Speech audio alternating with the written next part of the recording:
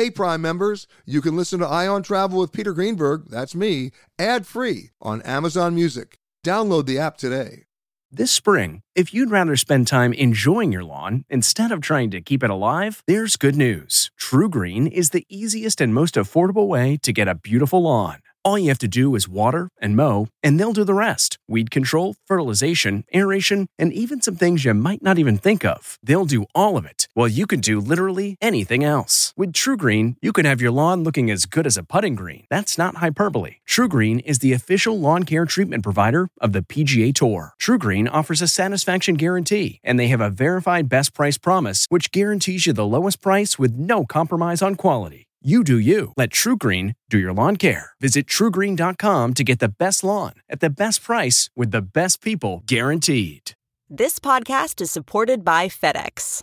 FedEx offers fast delivery, more visibility, simple returns, and weekend home delivery to 98% of the U.S. population on Saturday and 50% on Sunday. With FedEx, you get picture proof of delivery, ensuring you always know where your package is. Returns are simple with packageless and paperless returns. Plus, FedEx Ground is also faster to more locations than UPS Ground. See the FedEx service guide for delivery information. So, what are you waiting for? See what FedEx can do for your business. Absolutely, positively FedEx. This episode of Travel Today with Peter Greenberg is brought to you by Audible.com, a leading provider of spoken audio information and entertainment. Listen to audiobooks whenever and wherever you want. Sign up today at www.audiblepodcast.com/travel today to get a free audiobook and 30-day trial. It's time for Peter Greenberg Worldwide with America's #1 travel news journalist.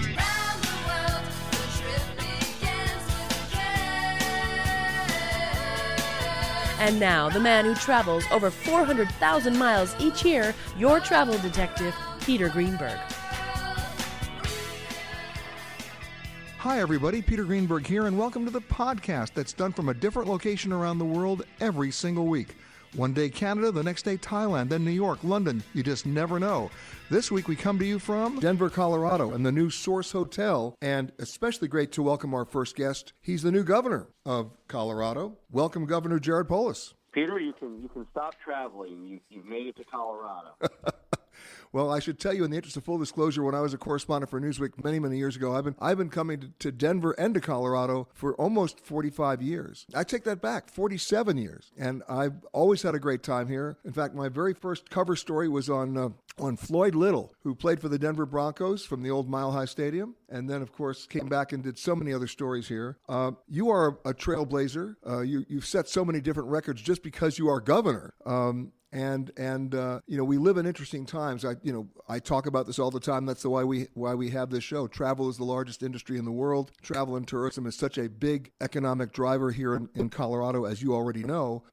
And one of the things that we've been talking about are all the different travel trends. Who's not coming to the United States now? The drop-off in foreign visitors because they feel that America is either unwelcoming, inhospitable, or closed. Some of that has to do, believe it or not, with Brexit. Some of that has to do with economic situations overseas and the power of the U.S. dollar overseas. And some of it even has to do with the perception of the wall. And I should say, in the interest of updating the news, Colorado is one of 16 states now suing the Trump administration over the legality of declaring an emergency over the wall. Well, I'm glad you bring 47 years of historical context to Colorado. So you yourself have seen some of the amazing transformations in our neighborhoods, like Ryan Rhino, like Lodo before it, where we've really had been kind of a great hub of this revitalization that includes artistic elements and culinary elements and really helps make Denver special. Well, Governor, I have to tell you, when I came here 47 years ago, the definition of sautéed was deep fried. Things have changed.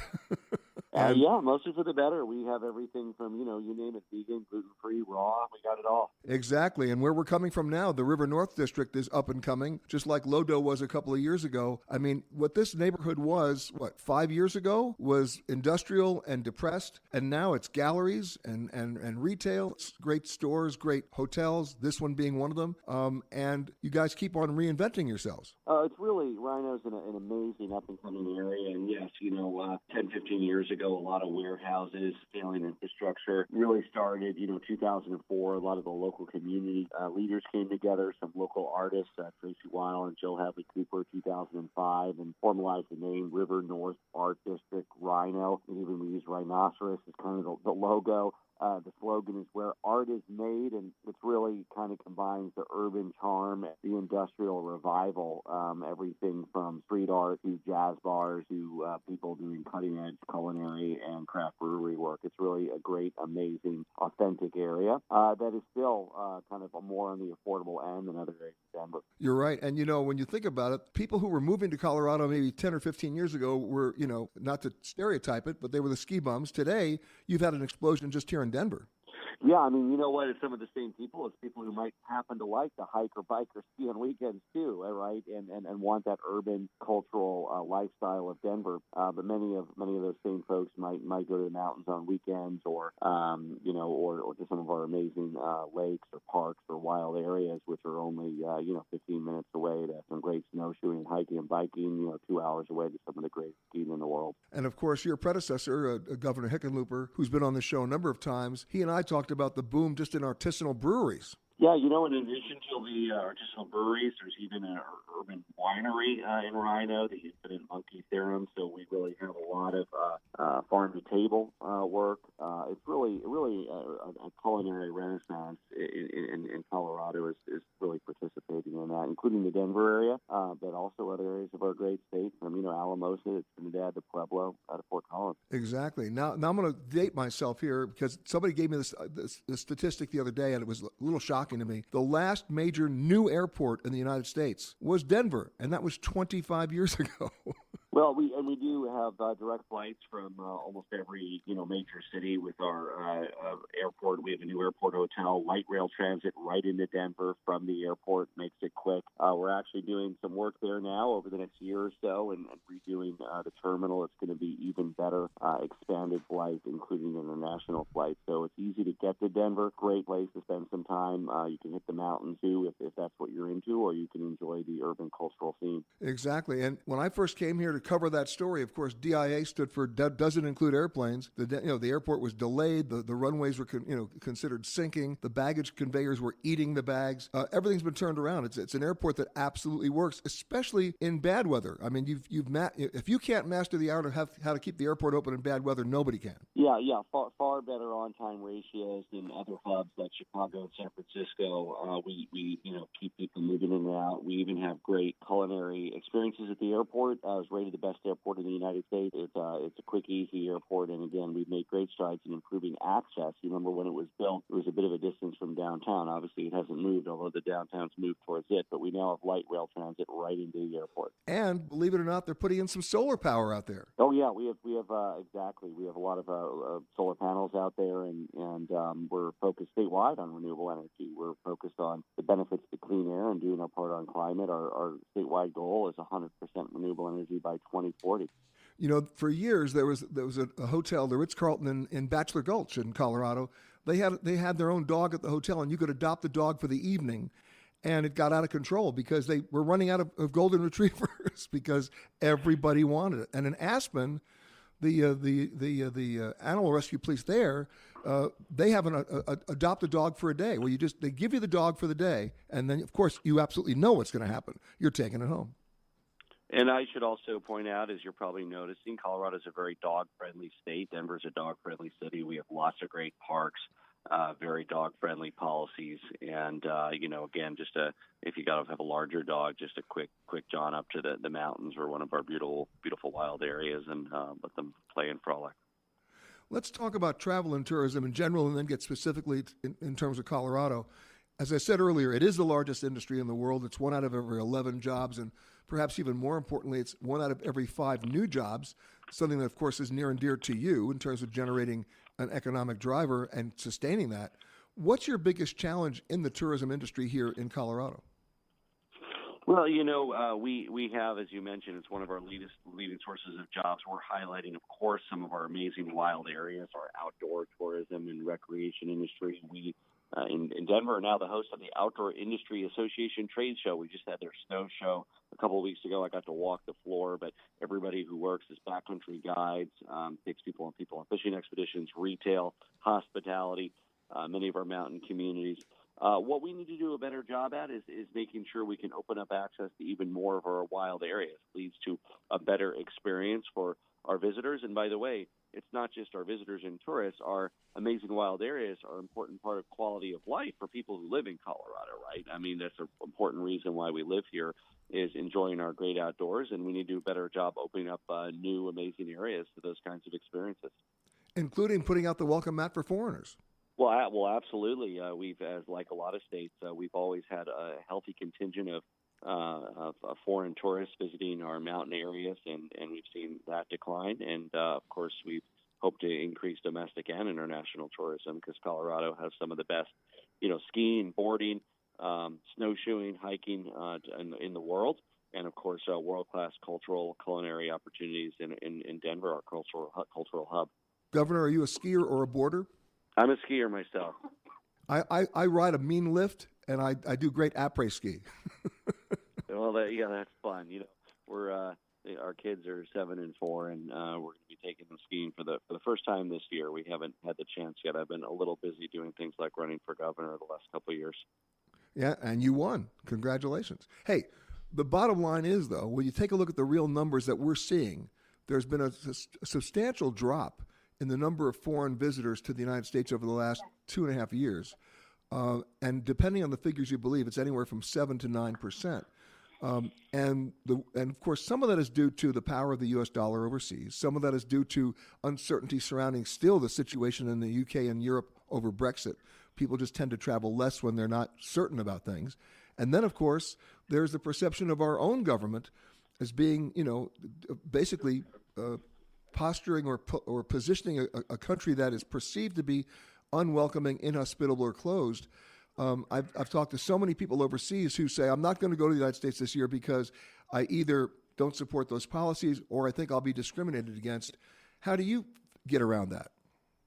Well, the focus of my inauguration was Colorado for all, and we want a state where everybody can thrive and do great, and that means people whose families have been here for thousands of years as members of our Native American tribes, to descendants of the Spanish settlers who came to the valley in southern Colorado 500 years ago, to somebody who arrived last week as an immigrant or as a tourist. And again, some of the countries that have sent us tourists, obviously many are concerned with the president's anti-Muslim sentiment. We've had many tourists over the years from Saudi Arabia, Qatar, and certainly we're seeing a decline in that, as well as international students at our universities.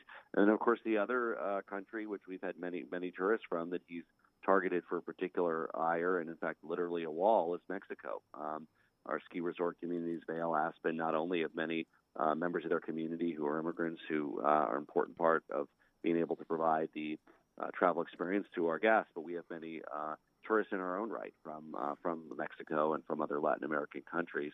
And it's one of the reasons that's so important that we show that we support a Colorado for all. Governor, you mentioned Mexico. A little-known story for a lot of people is that while everybody's hung up over the issue of the wall, down in San Diego and Tijuana, they built a bridge. And it's one of the most successful bridges you'll ever see. It's called the Cross-Border Express. And over 2 million Americans, mostly Californians, literally physically walk across that bridge, and that bridge takes them into the central terminal of the Tijuana airport, and they're flying out of there at discount rates all over the world, and it works. Well, and since we don't border Mexico, it has to be a metaphorical bridge in our case from Colorado, but it's certainly a cultural bridge. It's a bridge of tourism. It's a bridge of heritage. And we also, of course, highlight that we have many direct nonstop international flights from Denver International Airport, including London Heathrow and Munich and Tokyo Narita, as well as several destinations in Mexico. Yeah, I mean, and more airlines coming. You're one of 16 states right now, and that number may grow, where the attorneys general of those states have basically joined to sue the Trump administration over the legality of the state of emergency for the wall.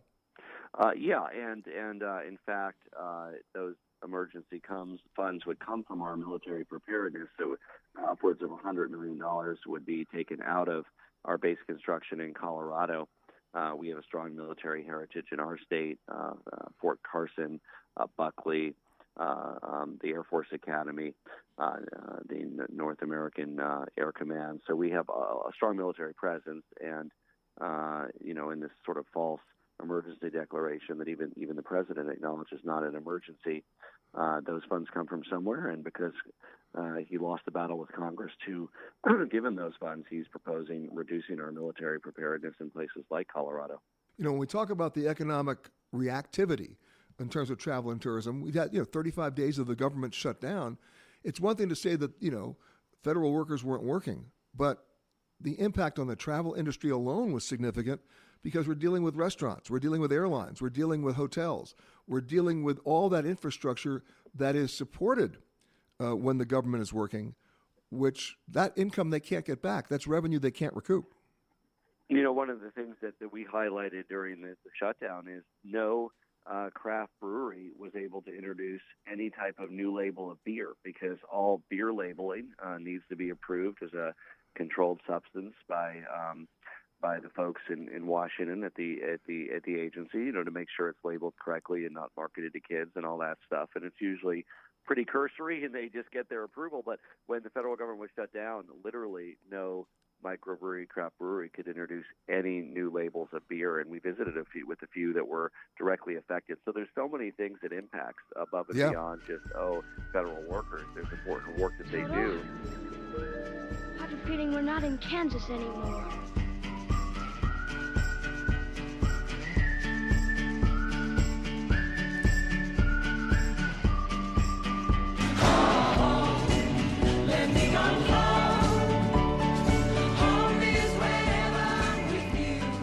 My next guest has been on the show before, and every time he comes on, he wows me with new information because the numbers keep changing, the sources keep changing, and the experiences keep changing and getting better all the time. He's the reporter for the Denver Business Journal. Ed Seelover, how are you, sir? Great. Thanks for having me on, Peter. And, of course, what we're talking about is food, and we're talking about restaurants, and we're talking about beer. The good stuff. Yeah, the good stuff.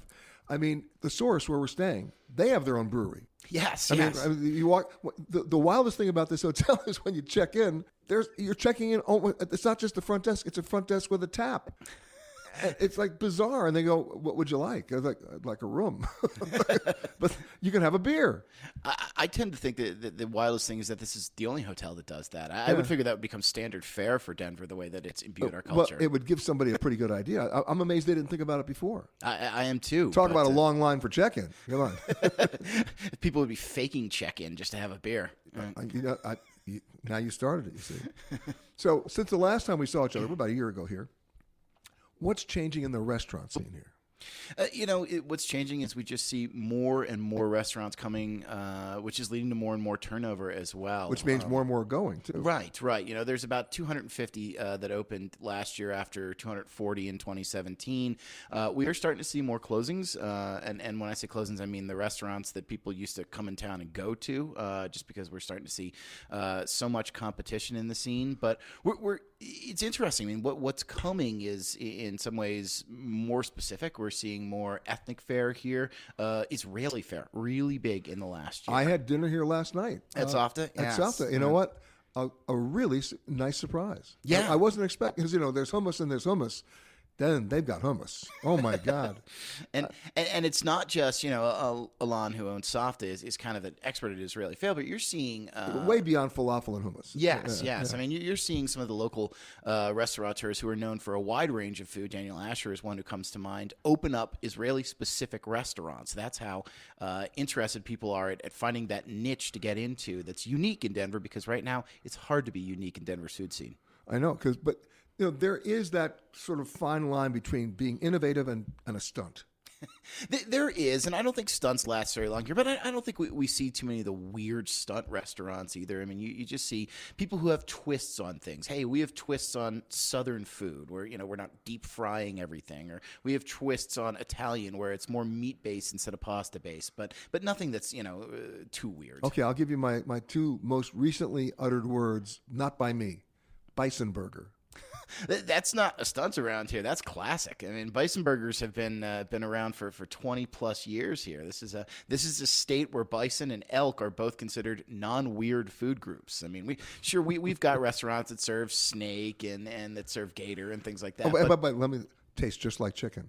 It does. If made correctly. Yes, gator tastes just like chicken. But bison is actually fairly common. I'd say probably 25% of the burger places at least have bison burgers as an option. So what's the biggest trend that you're seeing? The biggest trend that we're seeing is kind of less upscale, more chef-driven, smaller locations. More open kitchens. Everybody's got an open kitchen now. Yeah, more open kitchens, more dinners, more specific reasons to come into a restaurant. It's no longer throw open your doors and people will come. That might happen for a weekend or two, but you've really got to stand out and hit something different there. More vegetarian options on restaurants. That's a big trend around here. I mean, and everything that you wouldn't have expected 5 years ago that might just be attracting people. I think of, for example, a restaurant here in town, Good Zur, that has butter flights. Because you need to stand out and draw people in. You got a sampling of different butters? Yes, yeah, absolutely you do. While you're drinking, usually... Do they then bring the stretcher to the table? I actually want to know how they work it. It comes along with a defibrillator, actually. You know what? You could actually market a restaurant with a defibrillator at every table, and let people just challenge their threshold. I believe there's a burger place in Vegas that does that, and that's the kind of stunts we don't get here. I know there was a burger place once that offered a burger that was so big that if you could eat it, it was free. But you had to eat it at one sitting. And did you have to sign up for life insurance before you did that? Yeah. No, other people were betting on you because it was Vegas. It was an over and under on whether you were going to go under. What about the food truck scene? I mean, last time we talked, it was starting to explode. Is it still exploding? It is exploding, but one of the things I think that is interesting now, and we're still seeing it because every brewery that opens up, or at least 3 out of 4 breweries, do not have a kitchen these days. They want the food truck scene to come along. And you see more distilleries and more wineries coming along, and frankly, those are also taking advantage of food trucks. But the interesting trend we've seen lately, there are a number of food trucks that are starting to settle down, if you will, hitting their middle age, buying a house, or in this case, a brick-and-mortar restaurant, and moving into there. I think so. They brand it as a food truck, and then they just move the brand. Yeah, exactly. Once you get that loyal customer base where you think you can drag them to you instead of going to them, we've seen a number of restaurants opening that have been fairly successful as well. All right, now, not counting the brewery that's in this hotel, which is New Belgium, I believe. New Belgium, and it's a very specific brewery that makes only experimental and sour beers here. Oh, yeah. Okay. I checked into the hotel, right? And there was the tap. I couldn't avoid it, so they said, would you like a beer, right? So, okay, fine. It was a sour beer. Mm-hmm. That's an acquired taste.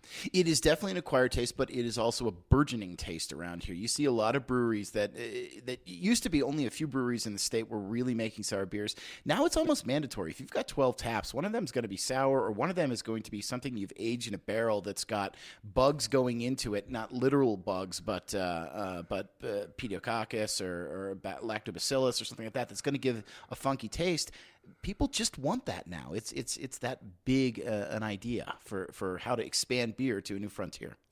And, we were talking to the governor earlier, and he was talking about the crisis that was happening during the government shutdown because all the artisanal breweries couldn't get their new brand certified because there's nobody in the government to say, okay, it's beer. Right, or that this label is okay. Brings up the question, why is the government still approving labels for beers? But yeah, absolutely, that was a problem. Although you see a number of breweries that have pulled out of, this is one of the trends you see, pulled out of distributing their beers and are just selling across the bar room and tap areas now because that's a much higher percentage of profit they're going to get off of that. One of the things about Denver that most people don't realize is it's growing in population. It's the 19th most populous U.S. city, and yet the population is still under 700,000.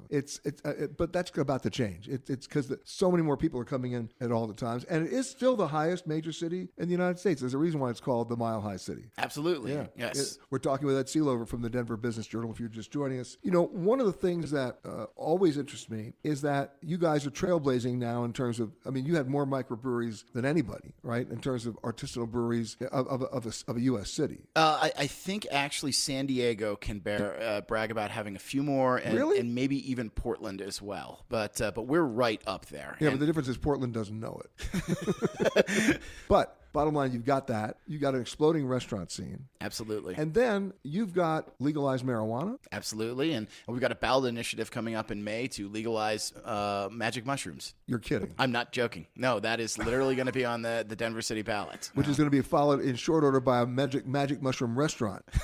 You know it. I was going to say the Mellow Mushroom Pizza joint is going to have a hard time competing, or people are going to be really disappointed when they walk in there and or just how about find this? pizza. How would you like your mushrooms? That's going to be from now on. That's right. Yes. Sauteed, deep fried, or would you like to be deep fried? I mean, that's it. Yes, yeah. Has that attracted a different scene, the fact that marijuana is legal? I think originally it may have, and we might have gotten a lot more looky-loo tourism, people coming out for that, but especially now that we're seeing state after state legalizing marijuana. What is it? More than half the states are legalized medicinal, and we're 8 or 10 that have legalized recreational. I don't think it's as big a part of the culture anymore. I think people will still come here, but it's not rampant. Are there any restaurants cooking with it? There are a few that try cooking with it, and you're seeing more and more CBD bakeries. There are a couple that offer marijuana cooking classes. You see more places doing CBD-based drinks. That seems to be more popular than mixing it into the food in a lot of ways. Yeah, marijuana cooking class. School starts at 7, whatever. Yes. Yeah. Yeah, but they're doing it. Yeah, no, they are. I mean, and it's a little bit, that gives an example of how it's kind of mainstreaming in the culture right now. People don't blanch at that anymore. They think, oh, yeah, maybe I will go. Although, for my listeners, I have to give you an important caution, and it's a real one. And that is, if you want to smoke it here or eat it here, that's only here. Because if you go to the airport and you're carrying and you're flying to another state, you're going to get yourself arrested, especially if you're driving. I mean, for so many years that we had, the Arizona Highway Patrol guys and sheriffs were on the border with Colorado, just waiting for you guys. Yeah, and I think that's still true in Kansas and Oklahoma as well, in our southeast areas. And the other thing for people should know is if you want to smoke it here, I hope you have a friend who has a house here, because you can't smoke outside. You can't smoke in bars. You can't smoke in almost any hotel in this state. So good luck with finding a place to smoke if you want to come here to smoke marijuana. And all the times I've been here, people are not exactly honoring the don't smoke in a hotel rule. They're also not exactly honoring the don't smoke outside, but if you are caught, it is a crime. It's a misdemeanor. It is a misdemeanor, yes. What's the biggest challenge now, other than the fact there's so many new restaurants opening? I think and that's true in the brewing scene too. I think the biggest challenge is longevity at this point. Well, it's one thing. I'll just be devil's advocate. Let's say I want to open a brewery. Mm-hmm. It's one thing for me to say we're limited production. Well, no kidding. I mean, that's how you start, right? But if you can't get anybody to buy it, or you can't get shelf space at the store, you're going to be really limited production. Yeah, and shelf space at the store is not as big an attraction as it used to be. There's so little shelf space at the store. There's almost 400 breweries in the state of Colorado right now that a lot of folks, as we were talking about earlier, just say, forget it, come into my tap room. You see more places doing comedy shows, more places doing concerts, more places doing things to get people into the tap room. We even have 2 well-known breweries who combine their tap room in order to get a bigger crowd, because that's where the money is, and that's how they want to expand themselves. Are they shipping the beer? They are shipping probably about 1/4 of our breweries even ship to local stores. And if you want to go out of state, that's probably maybe only 40 to 50 Colorado breweries that do that at this point. I remember a story which was still vivid in my mind because I saw it happen when I was a correspondent for Newsweek. Air Force One was flying from the West Coast. Nixon was president, right? Was flying from El Toro Marine Base back to Washington. And amazing thing happened. Every time it would fly back to Washington, there was some presidential reason why they had to make a stop in Denver. For Coors? For Coors beer. Yes. Because Coors wasn't shipped out of the state. It was pasteurized. There were all these rules against it. Air Force One was making a stop, and you'd see crates loading onto the Air Force One. It was like the unofficial beer of the White House. It's like the presidential version of Smokey and the Bandit. Yes. Yeah. And now, of course, you can get Coors all over the world. But there is actually, there's a brand, AC Golden, that's their incubator brand, that you can only get here in Colorado, that is made 99.9% with Colorado ingredients. So if you love your Coors and you still like that 70s vibe, come here for AC Golden beer instead. Yeah, but don't take it out because you can't. You can actually put that on a plane. That's not illegal. So, yeah. But by the way, there's a difference between a bottle on a plane and a can on a plane. You don't ever check the can on the plane. It will explode. Yes, yeah. The bottle, you might be able to get it so it doesn't explode in the cargo hold. Yeah, your neighbor's not going to be happy with you at that point. Well, not the neighbor. You can't bring it on the plane. You got to check it. Yes, either way. Yeah. Okay, we've done with the food. We've done the food trucks. What's the most crazy, interesting restaurant that's open in Denver now? I think the one that people are talking about the most is one that opened last year. It's called Denver Milk Market, and every city has its food halls, and most food halls combine a lot of talents. Denver Milk Market is the 15-restaurant paean of Frank Bonanno, one of our local chefs. They are all his ideas, everything from Nashville chicken to sushi to pasta to gelato that he literally learned to make in the week before he opened this so that it could be his own gelato. Learn While You Learn program. Yeah, and it's fascinating going there and just bopping from place to place. It is constantly packed when I go in there. We are a food hall scene, but that is the one that seems to stand out as the most unique food hall to Denver right now. I will tell you, in some of my travels recently in places like Lisbon and Warsaw, the new food halls that are opening there, some of them actually being sponsored by magazines like Time Out. Amazing opportunities. You can't get enough. It's great. And every food hall in Denver seems to have a different focus now. We've got an incubator food hall. We've got one where you can buy. What's an incubator food hall? It's places that chefs can go either to try out a concept that they've never tried out, or people who have never operated a restaurant can go in, stay there. This is Avanti F&B. There's hope for me. Yeah, the name of it. Usually on 2-year contracts. Try it out. If it works, move into a brick and mortar place. And we've seen a number, about a half dozen, that have gone brick and mortar from there. I love the idea of incubator food halls. It really is. I mean, and people come there because there's a constantly changing group of restaurants, so you never know what's going to be there when you show up, and that's part of the attraction. All right, so let's continue that line of thought. What happened in an incubator food hall that surprised you that actually caught on? I think that what you see is the chefs who bring, we have a chef, Lon Simmonsma, who is known as kind of the Asian chef here in Colorado, who decided to open up a taco place in the incubator food hall. And suddenly, boom, he is now the taco and Asian guy.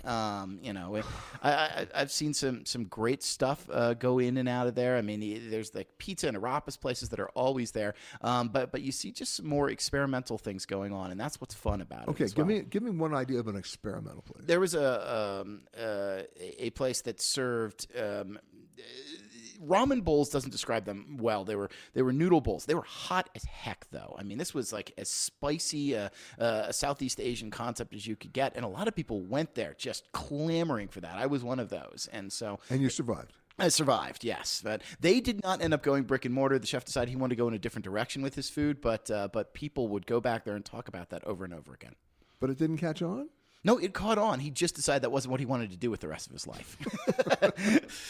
Yeah, sriracha sauce, yeah, I know. You know the story about the sriracha factory in California? Oh, yes. They try to close it all the time because people are just choking just going by there. Right. Yes. We have a chicken rendering plant up the road from here that people can smell, but I don't think that's anything compared to sriracha fumes going into your nose all the time. A chicken rendering plant. We'll put that on the tour. Not. It's a little outside of Denver, yes. We're talking to Ed Seelover from the Denver Business Journal. What about garbanzo beans? Garbanzo beans are, I think when you talk garbanzo in Denver, people know the garbanzo chain a little bit more, but garbanzo beans are one of those, I think that goes right along with the Mediterranean feel that you see in more restaurants. We're getting more people. And Denver is a heavily vegetarian city. Denver is a healthier city than most when it comes to its eating. And so, that may not be what you're thinking of with our food, but a lot of people are thinking that way. Exactly. I just learned a new word today. From now on, when people ask me where I want to go to dinner, I'm just going to say, I'd like to go to an incubator. Should there be a rapid change in cabin pressure, oxygen masks will automatically drop from the compartment above your seat, free of charge. And to start the flow of oxygen, pay your flight attendant $75.63. My mother, God rest her soul. Here in Denver, otherwise known as River North, otherwise known as the Rhino District, up-and-coming location here in Denver, just the way Lodo was a couple of years ago, just booming now. And a person who knows more about that than anybody is my next guest. She's the president and co-founder of the Rhino Art District. Tracy Weil, how are you, sir? I'm good. Good morning. How are you? Former radio host in Durango. Right. KDUR. It was awesome. Your college days. Yeah, right. I read those police reports. No, just kidding. Is there an art district? I mean, it's happening so fast. Yeah, I mean, we formed the art district in 2005, and it's about a mile radius, and it makes up both sides of the tracks of, East and West Rhino. So it's here. We have Let's see. We have over 475 artists in the district, 22 galleries, and when you say there are 475 artists that are not just living here, they're living, working, or exhibiting here, or they have work here. And how many different galleries? 22. Wow. Yeah, it's great. It's amazing. And a lot of small businesses, a lot of entrepreneurs, breweries, restaurants, they're all creative locations, so it's amazing. And you've got one of your own galleries. I do. Yeah, Wild Works. Yep. There it is. Thank you. Is there a distinctive nature to the galleries? I mean, is there one particular mode of art?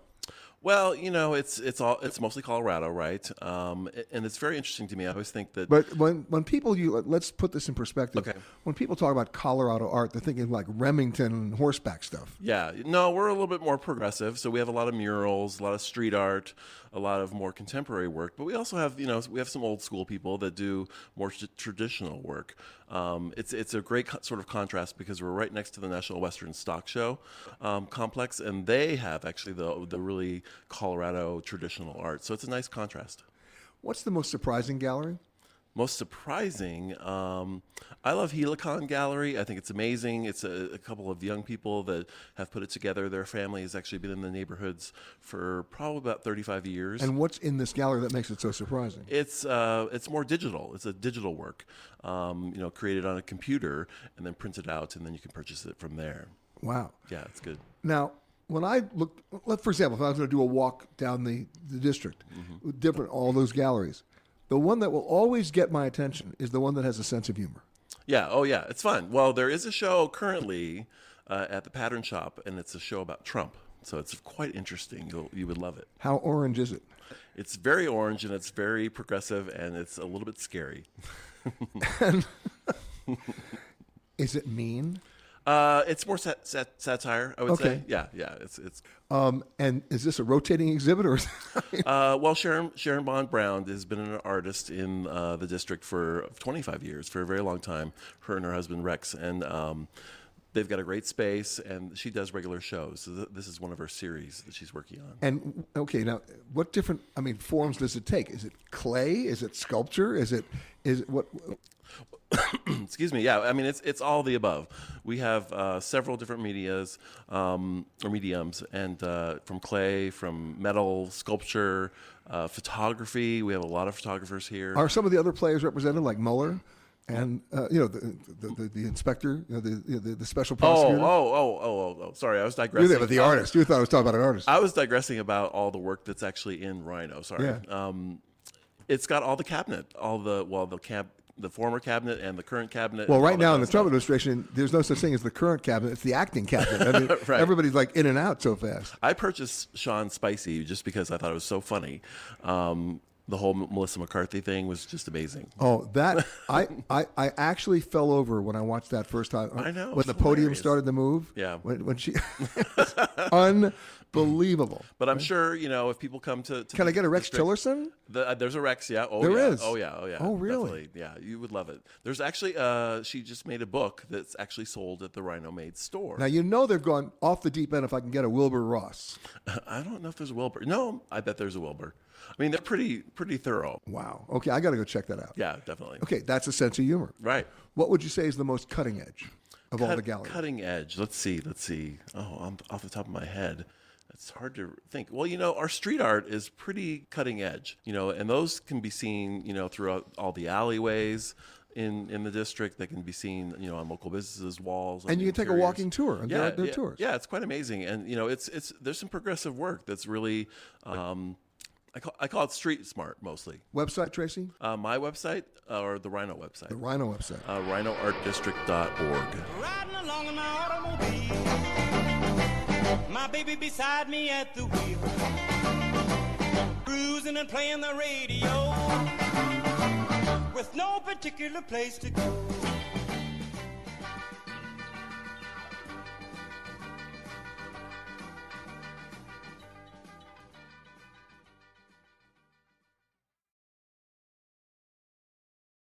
Audible.com has more than 150,000 titles and virtually every genre. So check it out for yourself. Sign up today at www.audiblepodcast.com/travel today to get a free audiobook and 30-day trial. When I mention the source and you look at the neighborhood here, it begs for someone to explain the history. And we just happen to have that person with me right now. He's basically runs Zeppelin Development. What an amazing coincidence. His name is Kyle Zeppelin. And this is your neighborhood, man. This is what you developed. So if you can, Kyle, start me off by telling me the history of this building and the building next to it. Absolutely. So we got started in the neighborhood about 20 years ago, really kind of like wrong side of the tracks, forgotten neighborhood, very central. Yeah, but you got in early.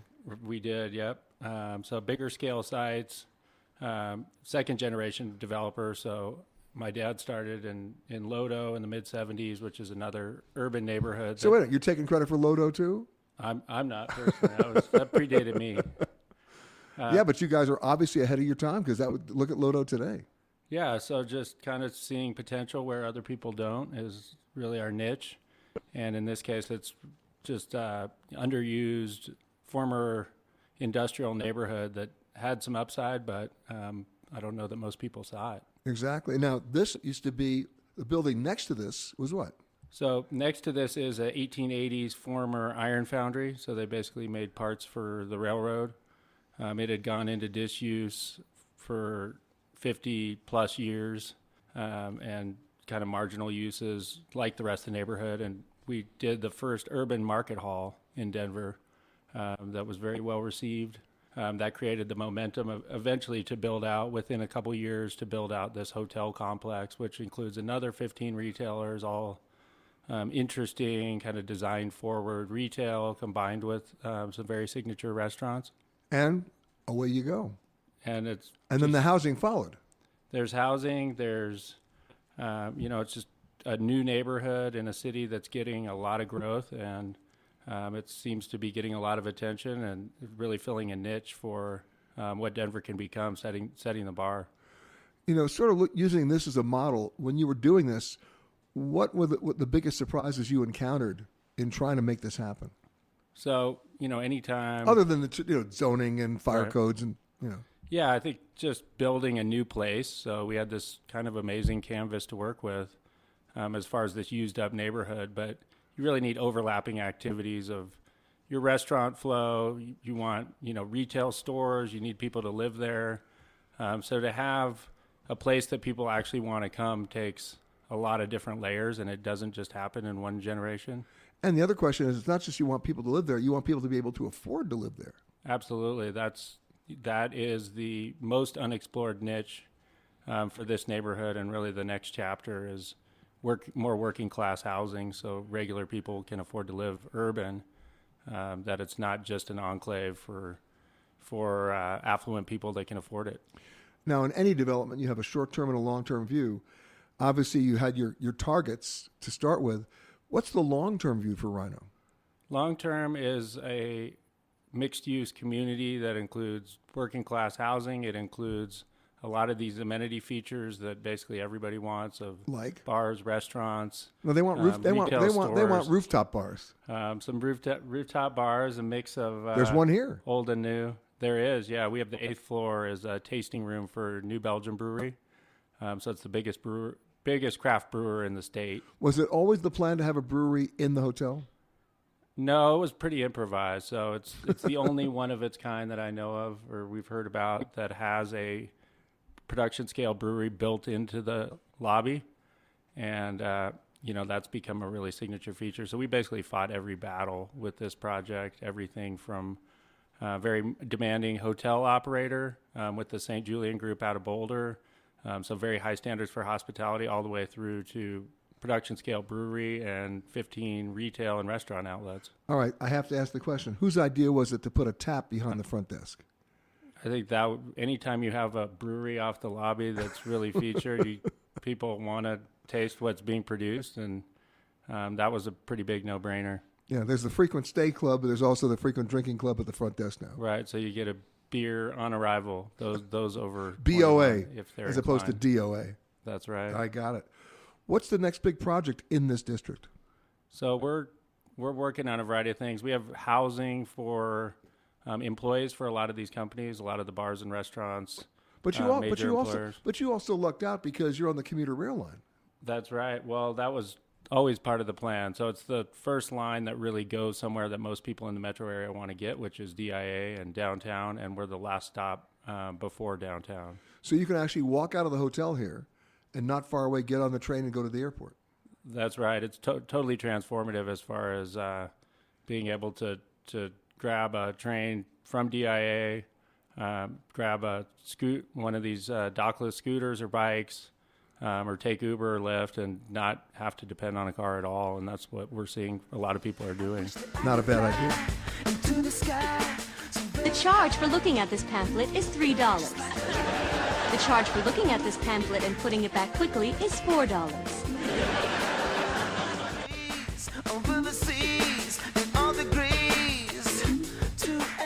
Artwork is differently defined by different people. What was once considered criminal is now considered the hottest thing going. I've been running around the world, so I've seen it everywhere. And of course, we're talking about graffiti. But in particular, two things always amaze me. One is where it's done. For example, when I come back to New York and I'm coming over the Triborough Bridge and I look across and I see a huge railroad bridge that's as high as the Triborough Bridge, and I see graffiti on the rails where you couldn't possibly physically get there. Of course, my question is, I don't even care if it's ugly. I just don't know how they did it. I mean, the acrobatics involved, the engineering involved, and of course, that's very much a part of what my next guests talk about. I was in Medellin not too long ago, and they have an amazing tour of graffiti there. They also do it in Bogota as well, but it's turned things around, and it's actually helped now to define neighborhoods and define cities and define culture. And joining me now, people who know that better than anybody, because they're the owners of Denver Graffiti Tours. Yes, there's a tour here in Denver. Aaron Spradlin and James Carlson, how are you guys? Good. Hi, Peter. Yeah. Now, when I was mentioning Medellin, you were shaking your head too, because you've been there, right? We've been to Bogota. Yeah. So we have done the Bogota Graffiti Tour. Amazing, right? And loved it, yeah.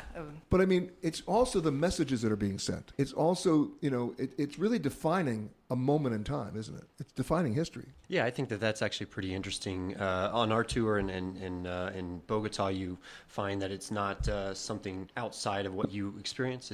You go into a museum and you really feel like you're watching something from the past, but you're experiencing what a neighborhood is going through, what the artists are trying to say about what's happening right now. And you can touch it, feel it. It feels and now.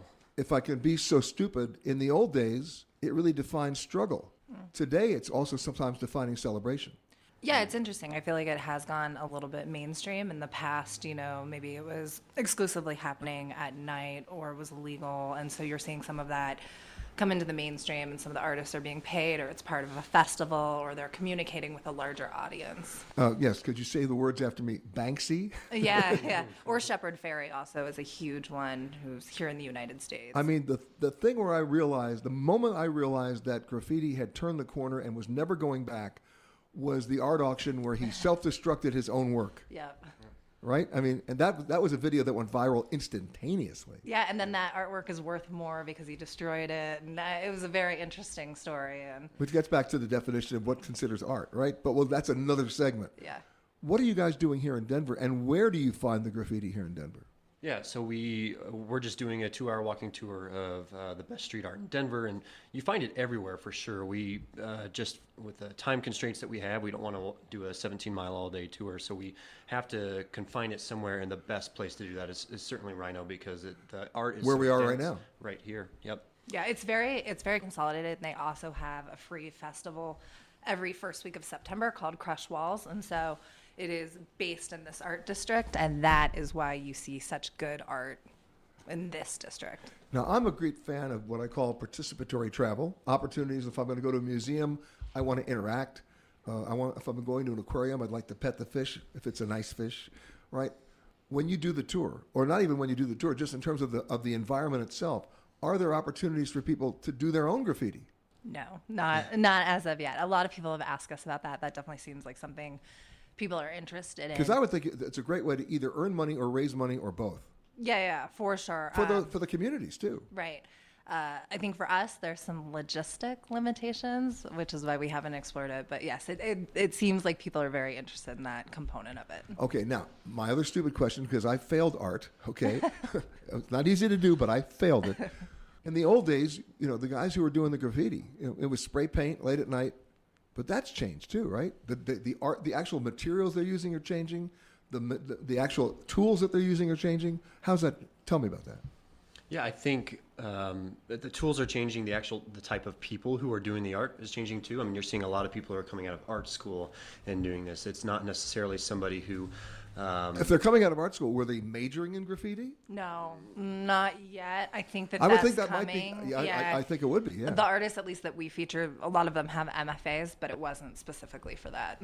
But they are definitely using different tools too. It's not just aerosol anymore. It's a lot of brush and can, and I think the idea of a young kid who's kind of trying to reclaim a wall is not the truth anymore. And you don't have to be Spider-Man anymore. Right. I mean, because I couldn't do that. Even if I had not failed art, I would have been in orthopedic surgery. I just read this story about Shepard Fairey talking about how he had to get some assistance at some point because he was turning like 40 years old and he just couldn't climb where he used to be able to climb. Yeah. And, his knees were going out. Well, can you imagine that at the art gallery? Old Timers Day for graffiti. What's the most interesting thing on your tour that's the most surprising that people are not expecting?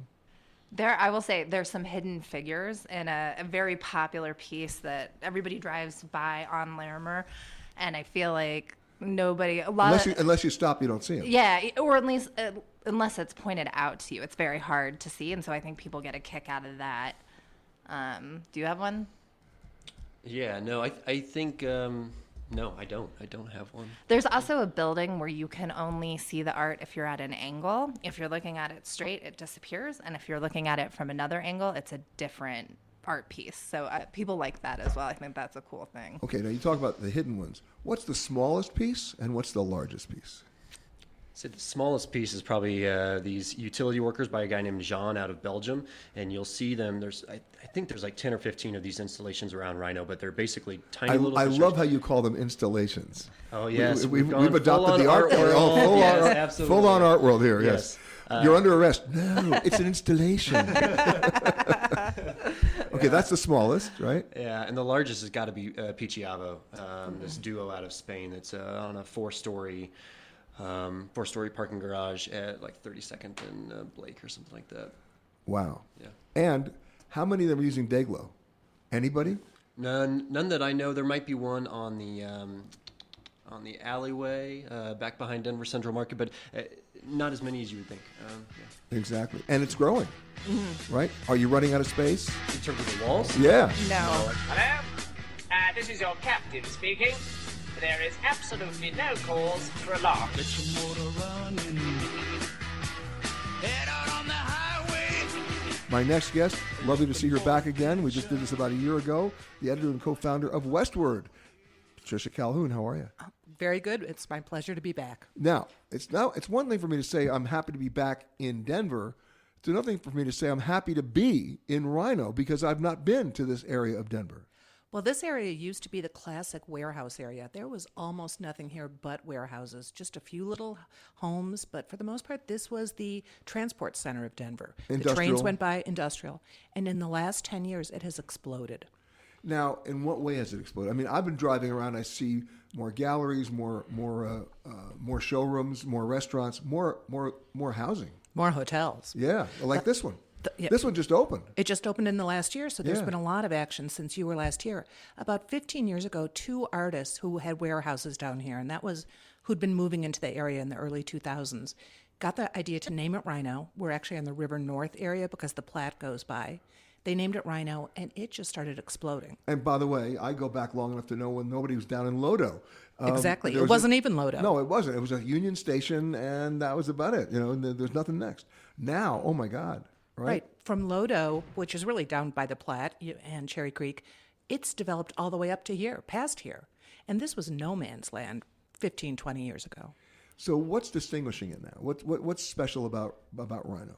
Well, what's really special about Rhino is it was so open to opportunity because there was a lot of empty space, a lot of parking lots, a lot of empty fields where people could build, and now just about everything has been built on. And a lot of conversion. You take an old factory or an old warehouse with high ceilings and turn it into something special. Right. Right next to us is the Source, which is the old foundry, and they turned it into one of the big first food hall market type places in this area. Right. And this hotel, even though it's a new build, wow, they've got great retail. They've got an in-house brewery, a food hall, a real food hall. Yeah, last night I could either have Mediterranean, Israeli, barbecue, whatever. Right. Well, the Safta, though, is hard to miss. Yeah, well, that was pretty good last night. And I wasn't expecting it. I wasn't expecting that kind of food in Denver to be that good. And just further up the road last night, Zeppelin Station, which is by the same developers as this, has another food hall, and they were doing Icelandic food, which was appropriate because it was very snowy. It was snowy. Icelandic food. Can I have another salmon, please? Oh, what's on the menu? Salmon. It was cold. It was cold, yeah. So, but the art gallery scene here, too. The gallery scene has gotten incredible, and I was at a different food hall last night that had just opened on Broadway, at 10th and Broadway, the Broadway Market, and that area is it's the museum area. And right now at the Denver Art Museum, they've got an incredible show that goes through August with Jordan Castile, who's a homegrown artist, local. She lives in Harlem now, and it is stunning. I mean, that's amazing. So they have her show. It's very rare for a big museum to give a solo to such a young artist. But they also had hip hop dancers last night there. You've got the Clifford Still Museum right by there. You have the Vance Kirkland Museum. So you can go, drink, buy pot, and then go see art. You had to say that, didn't you? Or maybe do it in the other direction. Well, if you buy pot, then it's all art. Right, exactly. You're much more forgiving of mistakes on the wall. That's wonderful. No, that's the fire exit, sir. Oh, thank you. Okay. Now, moving right along, the Museum of Nature and Science has an exhibit now that is unbelievable, which is Da Vinci. Which is incredible. And I've been talking about that for weeks now. They brought it in. They have been doing, they just had the Dead Sea Scrolls last year. They've been really, really smart on expanding beyond just Colorado natural history, but bringing in international history. And this Da Vinci show is a must-see. I mean, look, I've said it before. I'm going to keep saying it. If you want to ask me the one person I always look to have dinner with, it is not Albert Einstein. It's Da Vinci. Forget the Mona Lisa. That was like 1/100th of what this guy did. And the beautiful thing about this exhibit is they actually show you what he did as an engineer and as a designer. Things he invented and developed that he didn't even know he did, like the helicopter and architectural support foundation stuff that they're still being used today. And I highly recommend that exhibit. Yeah, the range of his skills is incredible. And you also have one of the greatest views of Denver from the Denver Museum of Nature and Science, looking back across City Park and then to the mountains. Now, having said that, I judge a city a lot of times by where you get the best breakfasts, right? You got an idea? Oh, I do. Right down the street from here, one of the classic old Mexican restaurants, Mexico City Lounge. You can get a great Mexican breakfast. Benny's has great Mexican breakfasts. Then you have all the places that are doing brunch now, which is definitely a trend. Everyone is starting to do brunch. What about Snooze? Snooze is great if you can wait 2 hours. That's why they call it Snooze. Right, exactly. But Snooze is a classic, which was a homegrown concept, started on Larimer Street, not far from where we are, was not a good neighborhood at the time, was not a hot happening neighborhood, and it's grown into a multiple location place, and actually now is a national chain. Now, one of the biggest problems of a city like Denver, which is growing so well and so fast, is affordable housing. It's allowing the people who work here to be able to afford to work here. What's being done about that? There's a lot being done, but it is not an easy solution. I would say affordability is the top issue in Denver. It's not just, as you note, it's not just being able to live in the city. I mean, you can maybe find things on the outskirts that are a little cheaper. Because it's easy to get priced out. It's easy to get priced out. And then for people who are taking lower paying jobs, the servers, the clerks, the 7-Eleven people, where can you live and how can you get here and earn minimum wage? So there's a real shortage of workers here. I know. But that means, if you can get here, hopefully somebody will get enough housing in the pipeline to be able to support you. And they are building it. And developers who are supposed to provide some level of affordability, or they can buy out of the number of affordable housing units. But even so, affordable is not affordable to a lot of minimum wage workers. Now, what about the art district here and the film experience? Well, we have several art districts. So you've got the Santa Fe Arts District, which is the old Latino part of town, which is jumping. It has the Museo de las Americas, CHAC, the Chicano Humanities Art District. Great. That's probably the hottest art area right now. And it's just off from where all the museums are. Rhino still has a lot of galleries. Lakewood, which is on West Colfax, is now the up-and-coming art district because rent is cheaper. So a lot of art galleries have moved there. When your friends come to visit you from out of town, where's the one place you want to take them? Depending on how friendly I am with these friends. I'm talking about friends. I make them take the train in from the airport. Yeah, because nobody wants to drive to the airport. Right, exactly. Plus, it's fun. The fact that there is a train from the airport to Denver, I think even the escalator to the train at DIA is a thrill I will ride. tell you, when they first built the airport, of course, the train wasn't there. Right. And it was a schlep. It was a really long schlep, and there was once an idea to put bison out there, which would have been great. They never did it, but No, now they just have the horse statue on the way in. Right, Yeah, exactly, yeah. the killer horse. The killer horse, yeah. But so you'd have them come into Union Station, which you can't believe how Union Station has changed. And by the way, speaking of Union Station, the Amtrak train still comes in once a day, the Zephyr. Right, it does. It does. And so Amtrak's still using that station, but that station's evolved into so many great things. It's great. And in fact, through beginning of April, you can take the Amtrak train to Winter Park skiing Friday, Saturday, and Sunday. That is a cool. bonus. That is a real cool bonus. But another good breakfast place there. There's a hotel in Union Station now. It's very cool. Right, up the Crawford Hotel, which is, so if you can stay there, great. It's a really fun place to wake up and watch the trains coming in. But then you have your And friends. if you're staying at the Crawford, that's where you got to go to snooze because then you can get in. Right, you can get a reservation. They will get you on the list. If you are continuing on to another Southwest destination, please make sure that you check the monitors inside the terminal for your proper gate and flight information. If you are continuing on with another airline, we really don't care. How does somebody from Fayetteville, Arkansas, then go and intern at a ticket-selling operation like Live Nation and AEG and end up as one of Denver's hottest musician-songwriters? I'm going to ask her. Sarah Slayton, welcome. Hi, Peter. Thank you so much for having me. And no Arkansas accent. It went away over time, I guess. But, if I have a couple of local delicious microbrews, it comes out, and y'all don't even know what's coming at you. There it is. See? I can imagine. What brought you to Denver first? Well, I visited Denver when I was younger and fell in love with it. I had a chance to see Estes Park and be up in the Rockies and go to, the Denver Mint on a Girl Scout trip when I was little. And I always liked the Denver Broncos. But when I was in school in Missouri doing music business, I found that there were limited internship opportunities in my own backyard there. So I hunted down the folks at Live Nation in Denver and convinced them to take me on. Now, the first time I came to Denver, actually, I take it back. The third time I came down, I was a Newsweek correspondent, and I was doing the cover story on Bette Midler. Oh, wow. And she was playing Red Rocks. And I got to go out there. The opening act, believe it or not, was Barry Manilow. Now it's really dating myself. But that was an experience I'll never forget. Oh, I'm sure it's a magical place. Yeah, and you played there. I still can't believe that I played there. Yeah, Denver Film Society here is fantastic and has a program called Film on the Rocks, and they do a wide variety of movies during the summer.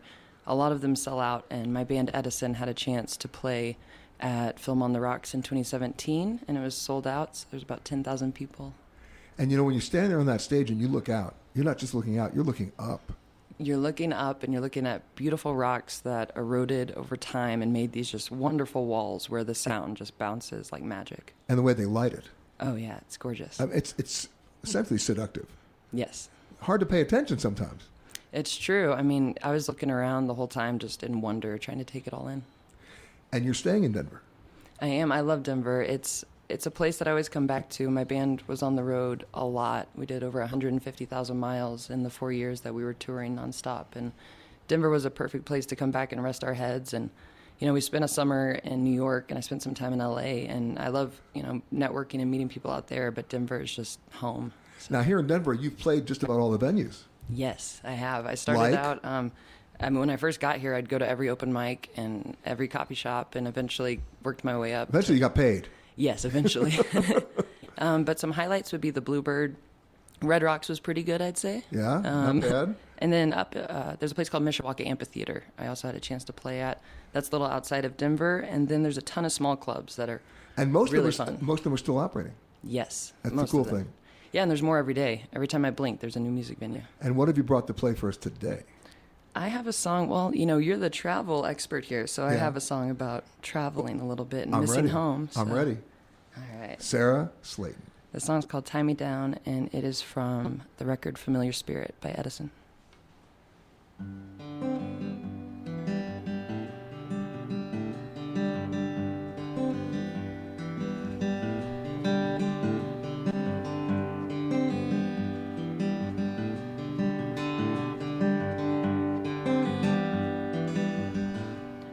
traveling home, the only road that I know, a gypsy soul of wanderer's bones, and waking in your sheets, we're in this city. Why am I leaving when I found my something? And how do you tie me down? The world moves so quickly now. And how do you tie me down? The world moves so quickly.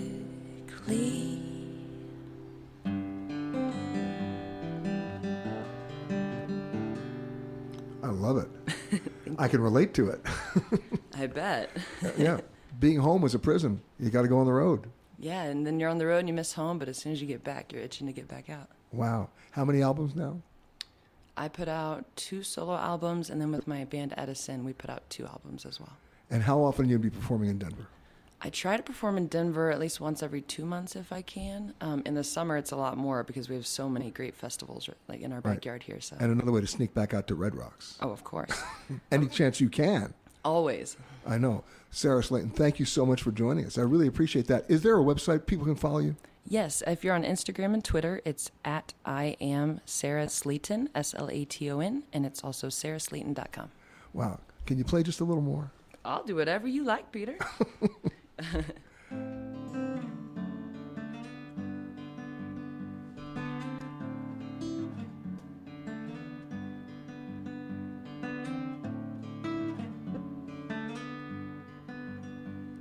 And fly away, my baby bird, fly away from me, a traveling soul. Hello and welcome to Alaska Flight 438. We'd like to tell you now about some important safety features of this aircraft. The most important safety feature we have aboard this plane is the flight attendants. Please look at one now.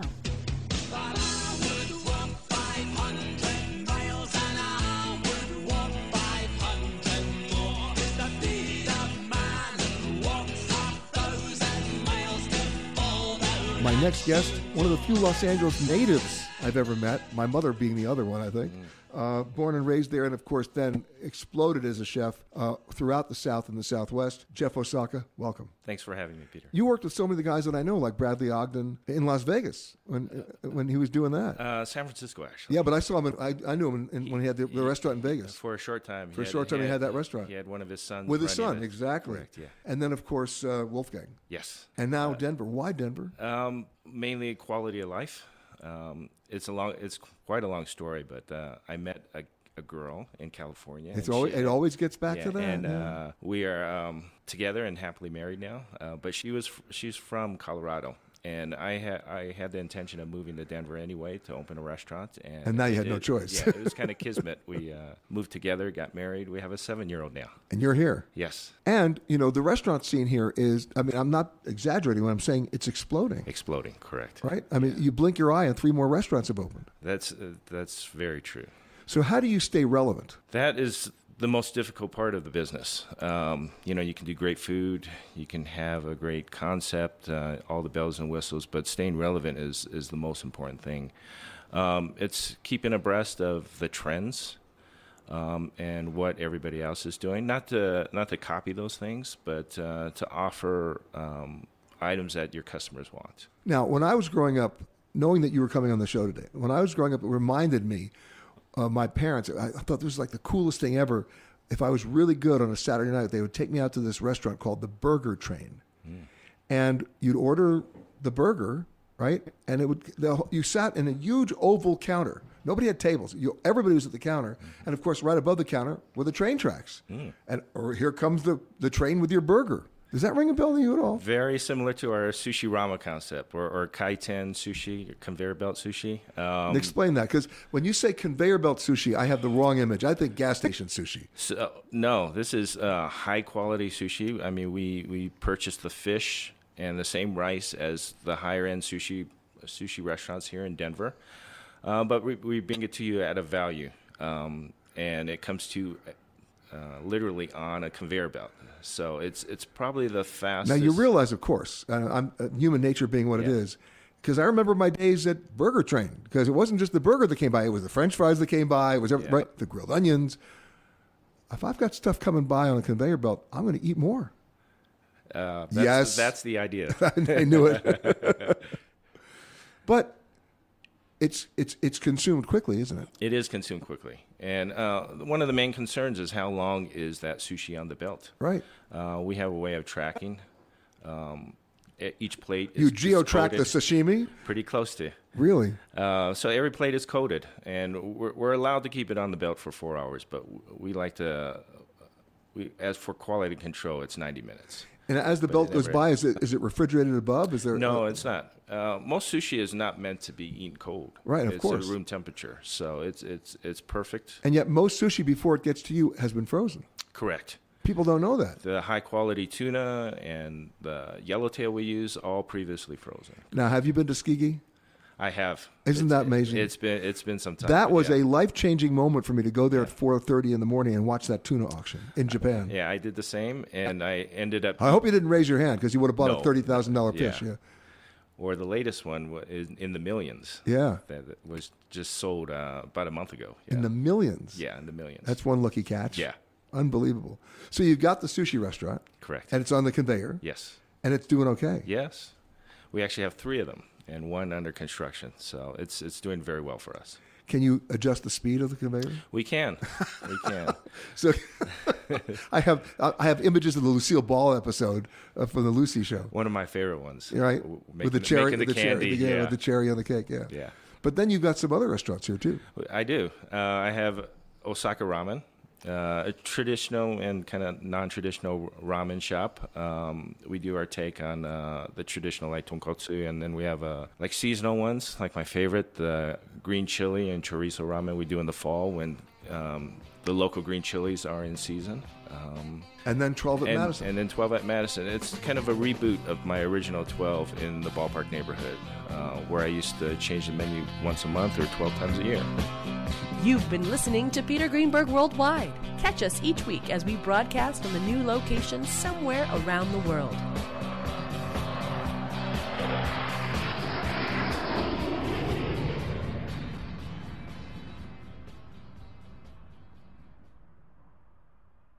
If you like Ion Travel with Peter Greenberg, you can listen early and ad-free right now by joining Wondery Plus in the Wondery app or on Apple Podcasts.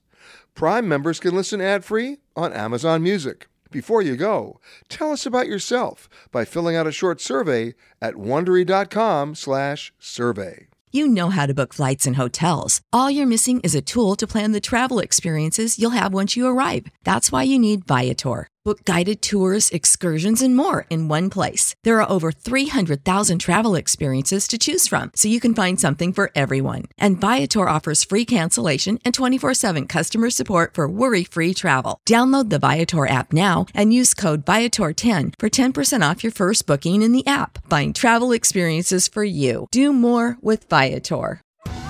Are you ready for an all-new season of Survivor? You better be, because Survivor 46 is here, and it's 90 minutes of twists and turns you don't want to miss. Better yet, after each episode, there's a brand new episode of On Fire, the only official Survivor podcast.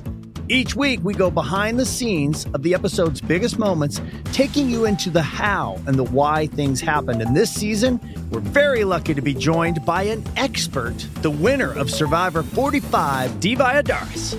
What is up? I'm thrilled to be joining this team and to be giving you my take on how and the why players made the moves they did, what it takes to outwit, outplay, and outlast, and to ask Jeff some questions, because even after 26 days out there is still a lot for me to uncover.